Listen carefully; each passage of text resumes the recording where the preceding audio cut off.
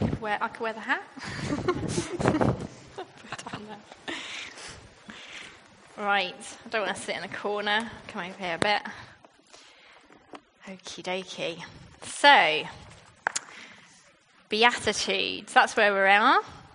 And this is part of the Sermon on the Mount, as it's known, where Jesus gathers, he goes up a mountain, and around him is kind of, I guess, an eclectic mix of people that are wondering, is this guy going to say anything new? Because if you imagine these people, they're Jews, and they've got these great promises that have been given to them about who they are, that they're chosen, that they're beloved, that they will inherit, that they've got this land, that they own it. And yet they've got a history that looks very different. They've got a history of deportation. They've got a history of people ruling over them, extracting taxes from them for very little reward. You can imagine them in this situation that they are second-class citizens where they live. They live in the northern parts of Israel, most of them living sort of this Galilee area. And you can imagine that they are currently under Roman rule. So sorts of things they might experience would be poorer sanitation, maybe education that wasn't as good. They're not Roman citizens. And they're in this, and they've heard promises for years and years about, this is our God, this is what he can do, this is who he is.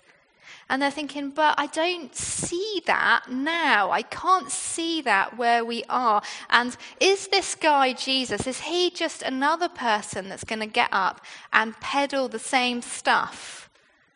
Or is he going to bring something different? And we could say the same sort of thing, couldn't we? We can get disillusioned and say, well, I don't see it. You know, Jesus gives these great promises, but I'm not sure I see it right now. Are you just going to give me the same stuff again? And Jesus uses these simple words, we call them beatitude or blessed are, to explain, well, what does it mean to be blessed by God? What does that look like? Not what does that look like when everything's perfect, but what does it look like when everything isn't perfect? So how can they live the blessed life when they're still under Roman rule? How can we live the blessed life when maybe we don't see the reality of God's kingdom here, now, in place, this second, all happening, everything's perfect, just how we always imagine and how we're told it will one day be? So today we're looking at one of those statements. I've got a PowerPoint somewhere. Oliver's going to bring it up. And the one we're looking at is, blessed are the merciful, for they will be shown mercy. Let's see. I said, will this work? Oliver said, maybe, maybe not. It has batteries. It's changed. Was that you, Oliver, or was that me? It was you. Oh, look, now it works. Yay. So Jesus gives a couple of different words about mercy. First one he said, we can look at, blessed are the merciful, for they will be shown mercy. So that's quite important, isn't it? Blessed are the merciful, for they will be shown mercy. This is similar to, isn't it? In the Lord's Prayer, forgive us our sins as we forgive those who sin against us. Second one, be merciful just as your Father is merciful. It's an example one.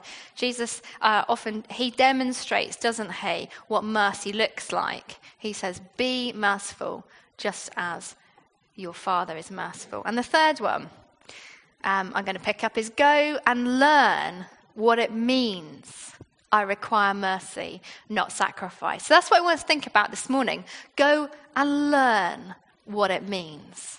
I require mercy, not sacrifice. So how do we learn to be merciful? How do we show mercy, give mercy? This week I thought, right, we're doing mercy. I'm going to have to be merciful. So I tried a few things. I tried a few shopkeepers. I thought I want to show mercy to you. So I tried doing that. I went online. I gave some money. I did some prayer and fasting. I tried some different things this week. I'll tell you a bit more about them. But how do we learn to be merciful? In Luke's gospel, it says, it talks about showing mercy, loving your enemies, blessing those who ill-treat you. If someone hits you, let them hit you again, apparently. So is merciful just laying down and taking it? Is it just being a bit of a walkover, a pushover, and God will sort of bring justice at the end? Is mercy giving to those in need? Is it just taking the whole thing about if you've got 2 coats, give one away? Is that mercy?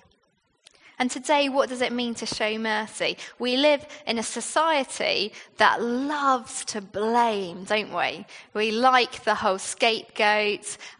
We like to name and shame. If someone comes in to do an audit on a hospital or a school, they like to highlight the failings of this school.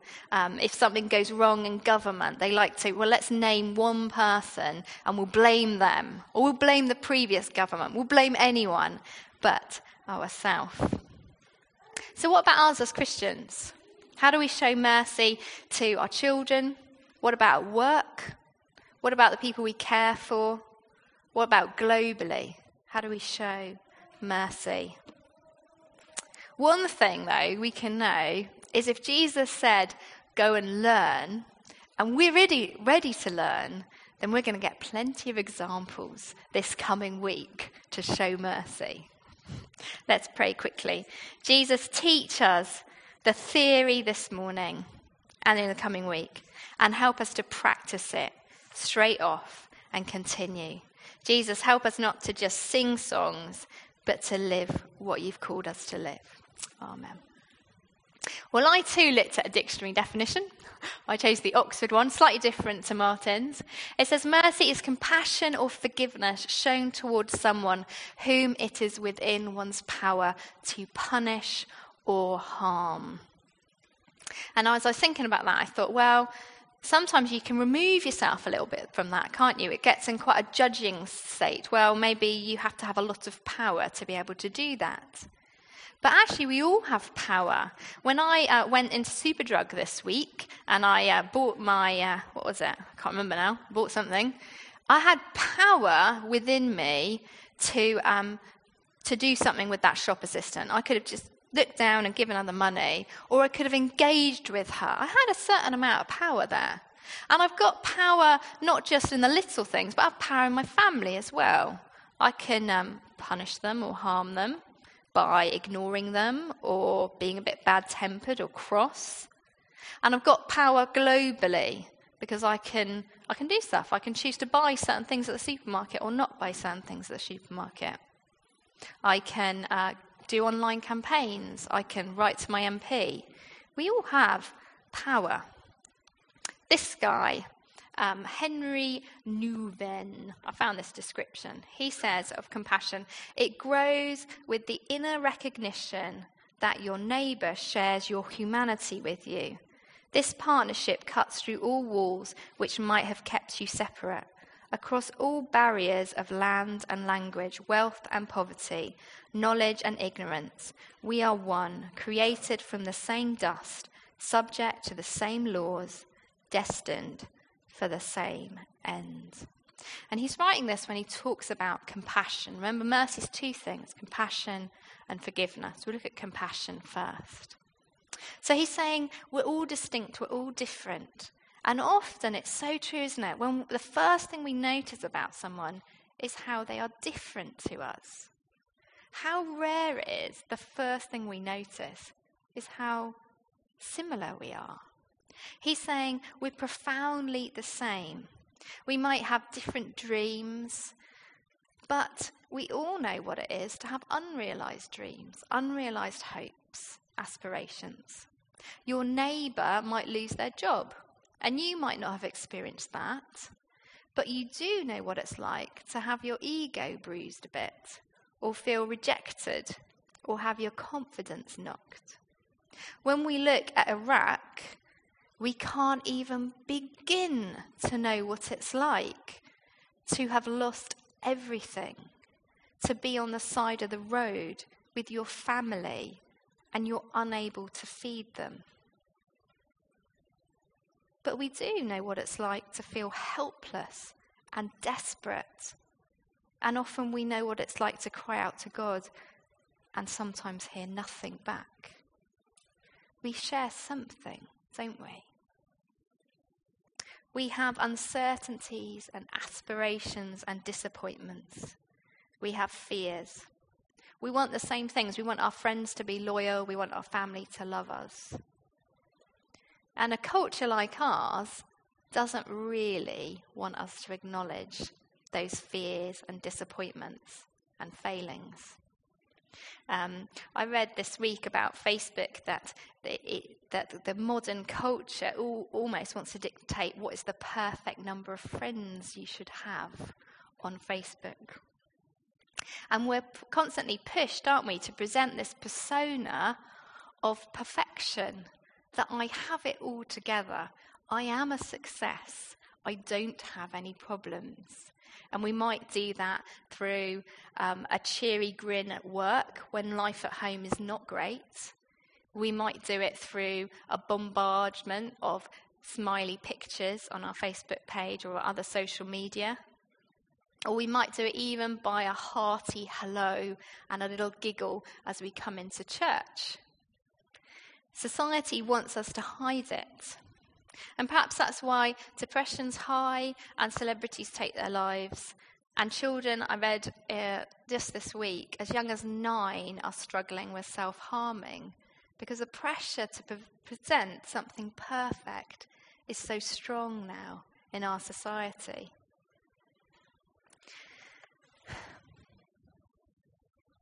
People who seem to obviously not succeed or refuse to present that are often not given jobs, are they? Or they're excluded from friendship groups because actually I've got enough going on and I don't have room for you. In the story of the Good Samaritan, a man is beaten and left on the road, and 2 people who seemingly have it all together walk straight past. But one man stops. He doesn't ignore the man. He identifies with that man, not necessarily because he's been beaten and left on the road, but he knows what it's like maybe to feel helpless or degraded or bruised. He doesn't know anything about the man. He doesn't know why it's happened. He doesn't know if the man deserves his help or not.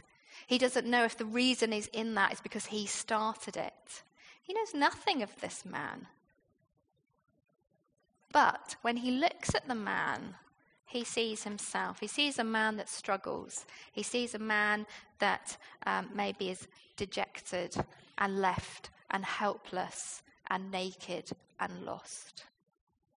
And compassion, we can say, begins with that recognition that we are all on the same journey. We have the same struggles and we have the same needs.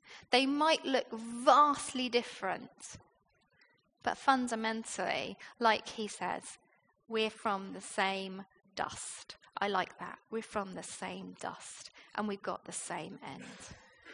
So that's compassion. Sorry about that. Let's look at forgiveness next. We struggle in this area, don't we? Because it is so painful. It hurts. Does it not hurt? Let's think about forgiveness. I've got 2 examples. One very radical and painful and hideous, and one just sort of everyday. I've got one where a friend of mine, it was our shared house. I was away. A guy broke in. He assaulted her. I was left a wreck after that. And God spoke to me. I was on a retreat. I took 5 days. It was horrible. I don't like that sort of thing. I don't like being on my own. But God said, you need to forgive this guy. And I did it in obedience. And it made a massive, radical transformation of what I was experiencing in life at that time. And if you can ask me about that afterwards. The second one, more recent, just a friend who I thought was close, rejected me in some way. They weren't quite the friend that I thought they were. I left with a barrage of hurt and despair and rejection. And I'm angry with that person. And I'm hurt and I'm crying and I've sobbed. But God calls me to forgive. Forgive my friend. John Wesley, he learned about a British general who had beaten a sort of lower-ranking person to himself, beaten him mercilessly. And so he marched up to him and said, "You've got to forgive." And the man said, "Sir, I do not forgive." And he said, "Well, I hope that you never offend." Because Wesley was thinking of that, wasn't he? Forgive us our trespasses as we forgive those who trespass against us. If we're not willing to forgive, unforgiveness, I like this, has at its roots an exaggerated sense of one's own goodness. It's built on the wobbly premise that I'm inherently better than someone else. Thus, I have the power to judge and punish. But I don't know about you. I know that I have thoughtless things. I know that I do helpful things. I know that I treat friends badly, and I certainly have in the past.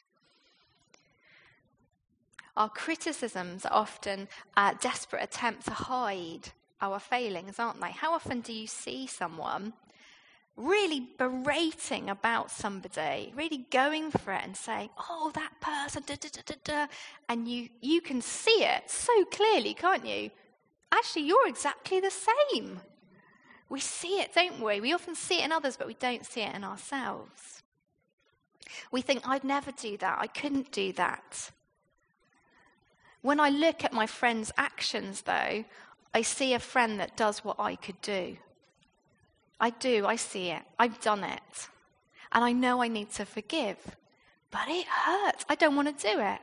I forgive, as in I'm going to do the obedience of Jesus. I forgive her. I forgive him.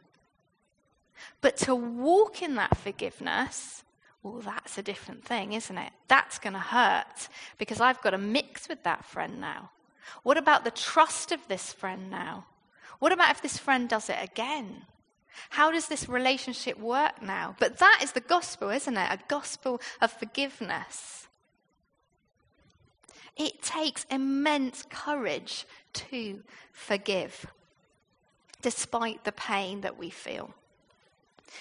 And in forgiveness, we say to someone, "I don't condone your actions. I do hold you responsible. That hurt me. But in them, I see my own actions. And I realise I could have done it too. And like you, I'm justified by grace alone." I'm going to read from this book. It's brilliant. What Jesus Meant. Anyone read it? I recommend this book. Very good. Very simple. Very practical. Beatitudes and a Meaningful Life. Here's a story that he puts in it. I like this. It's a good example. It's American, so you'll have to sort of go there. Anthony is a 26-year-old drifter from northern Oregon, who could be considered something of a poster child for the war on drugs. A large, imposing man with stooping shoulders and a vacant stare. His rap sheet is littered with a wide array of drug-related arrests for everything from weapons possession to dealing to possible involvement in homicide. Suffice to say that at face value, he is the kind of guy likely to elicit precious little sympathy from our society, determined to isolate itself from the degradation and danger he epitomizes. Anthony is a man, as the saying goes, only his parents could love. Or could they? When he was 4 years old, Anthony watched his father threaten his mother by holding a gun to her head. When they divorced and his mother struck up a relationship with another man, he had to watch them manufacture methamphetamine, I can't even say it, in a shed behind their home.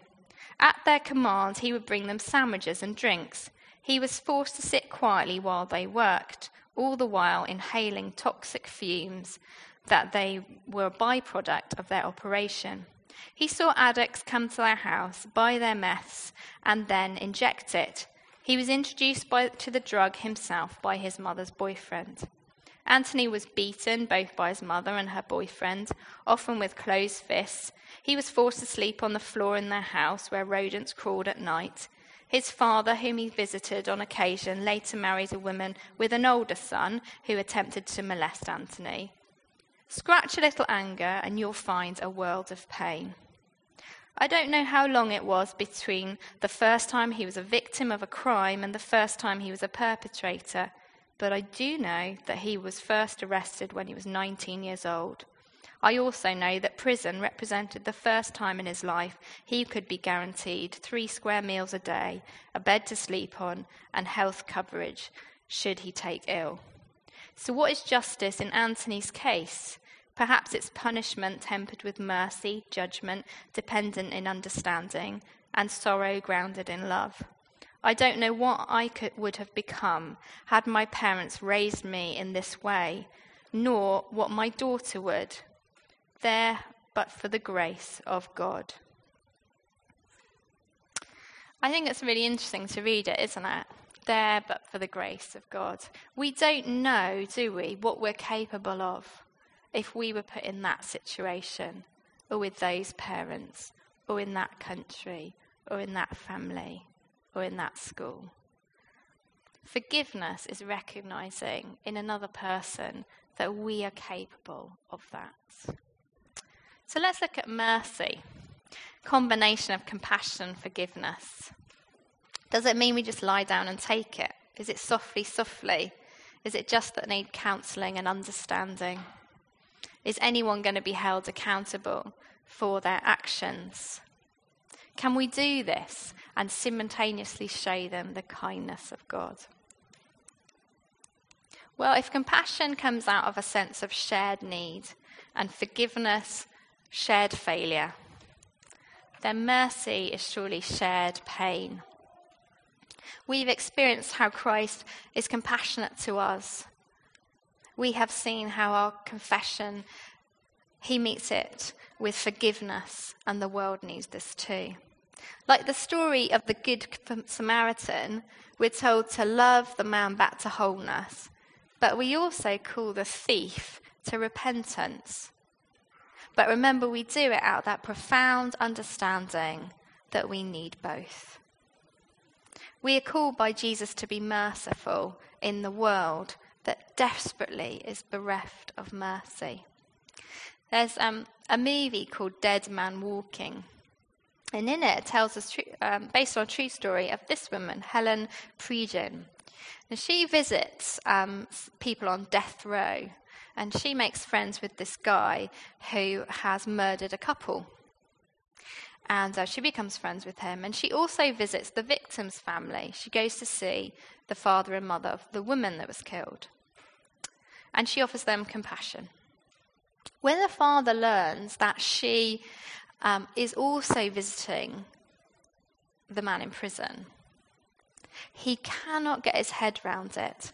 He asks her to leave because he cannot comprehend how someone could simultaneously love the perpetrator and the perpetrated. Its mercy is no light matter. It's not easy to do.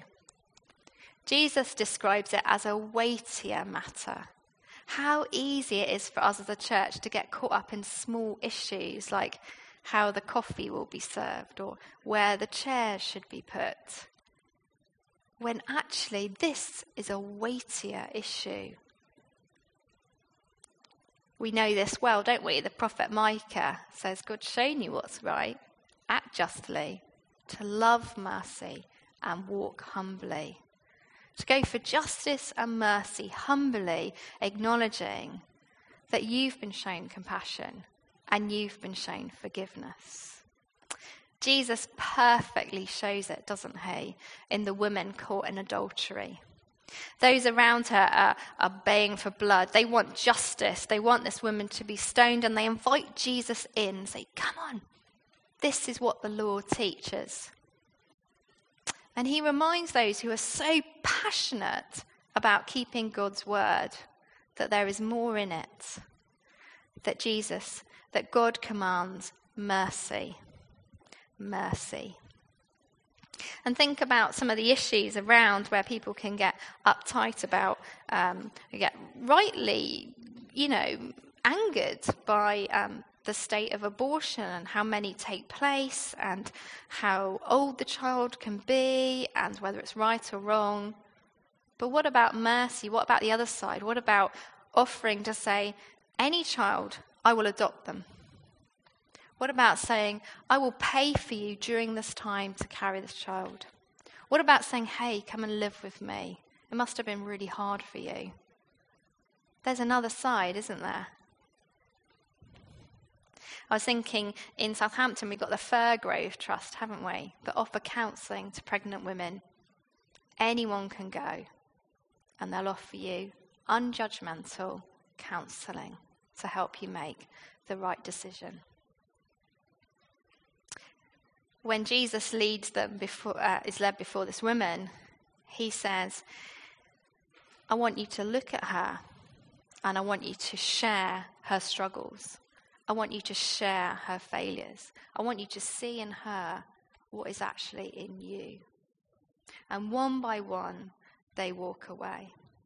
This month, we heard already, didn't we, that Basics Bank is our charity. And I was thinking, well, how do they show mercy? Well, they don't feel sorry for the person and give them food. It's not pity.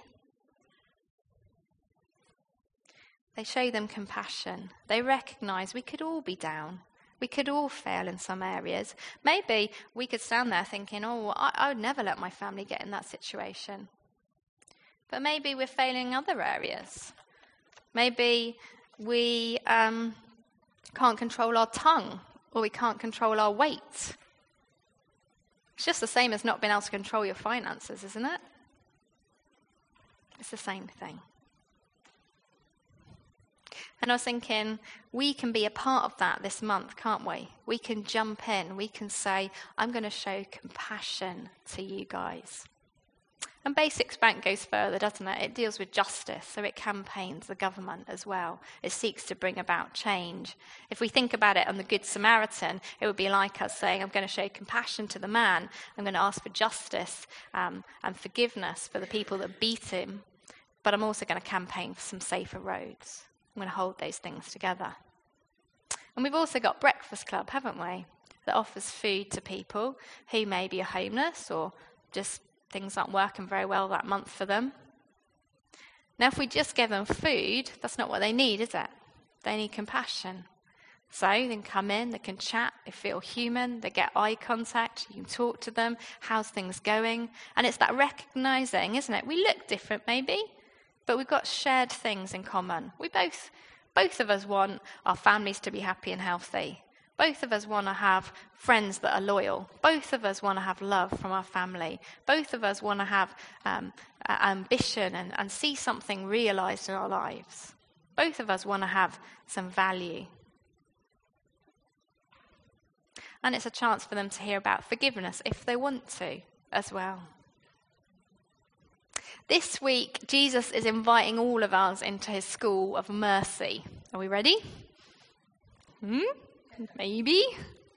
It could be small acts while you're driving to work and you're stuck in traffic and someone shoots up that outside lane that nobody else is in and zooms to the front of the queue and everyone's like, I'm not letting them in. We could be showing them mercy this week. We can practice the mercy that we've received. Whenever we're struggling, we think of Jesus on the cross.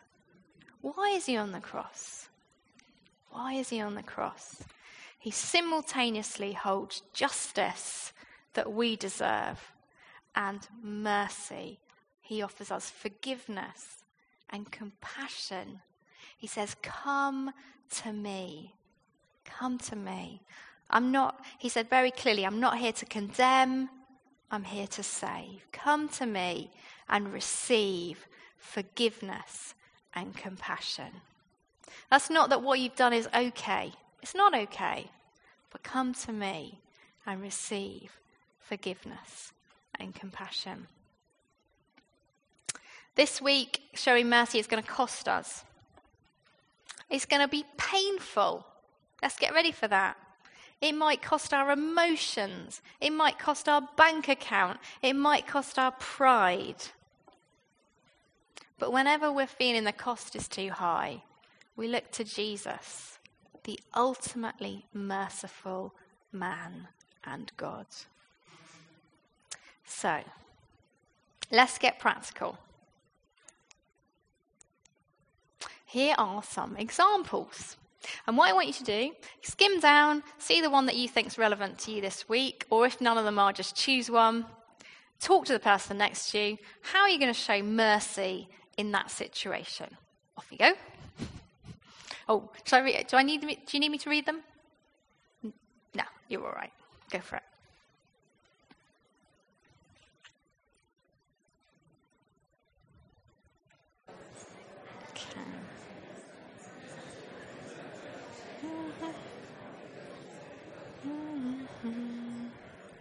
Okay, just to finish, please carry on talking afterwards. I want you to have a chance to talk, because I just thought, well, not everyone's meeting for house group, so we should talk about it. So talk about it during coffee. But the final thing to say, isn't it? It's always important, isn't it? Whenever we talk about something like this, it can become like we're beating ourselves a bit. But God's mercy, we are fully secure that even when we fail to be merciful, He is always merciful to us. Every morning we can get up. I failed to be merciful. God says, I am merciful to you. Here's some more mercy. And we've got that promise, haven't we? That when we are merciful, when it's cost us, when it's painful, when it's tricky, He says, I'll be merciful to you. He will refill us to the brim with mercy from Him. We're going to respond by singing. If anything's touched this morning, you want to talk about it, or you want to come and pray, if you're struggling with an area of forgiveness in your life, maybe you just say, well, I want to forgive, but the other side of it's not so easy for me. Maybe it's compassion. Maybe you would like to be more compassionate. And please feel free, either now, maybe afterwards. Now or afterwards. Prayer corner's here. I'll be down there. I'm willing to pray with anyone. If you've not experienced Jesus' mercy, if you're ready this morning, you say, Jesus offers me mercy. He offers me compassion. He understands me. He offers me forgiveness. He says, come to me. If you want to come to Jesus this morning, you can do that too. I'll be down the front. Jesus is always welcoming. He's not here. He didn't come to condemn, but to save. And He loves you.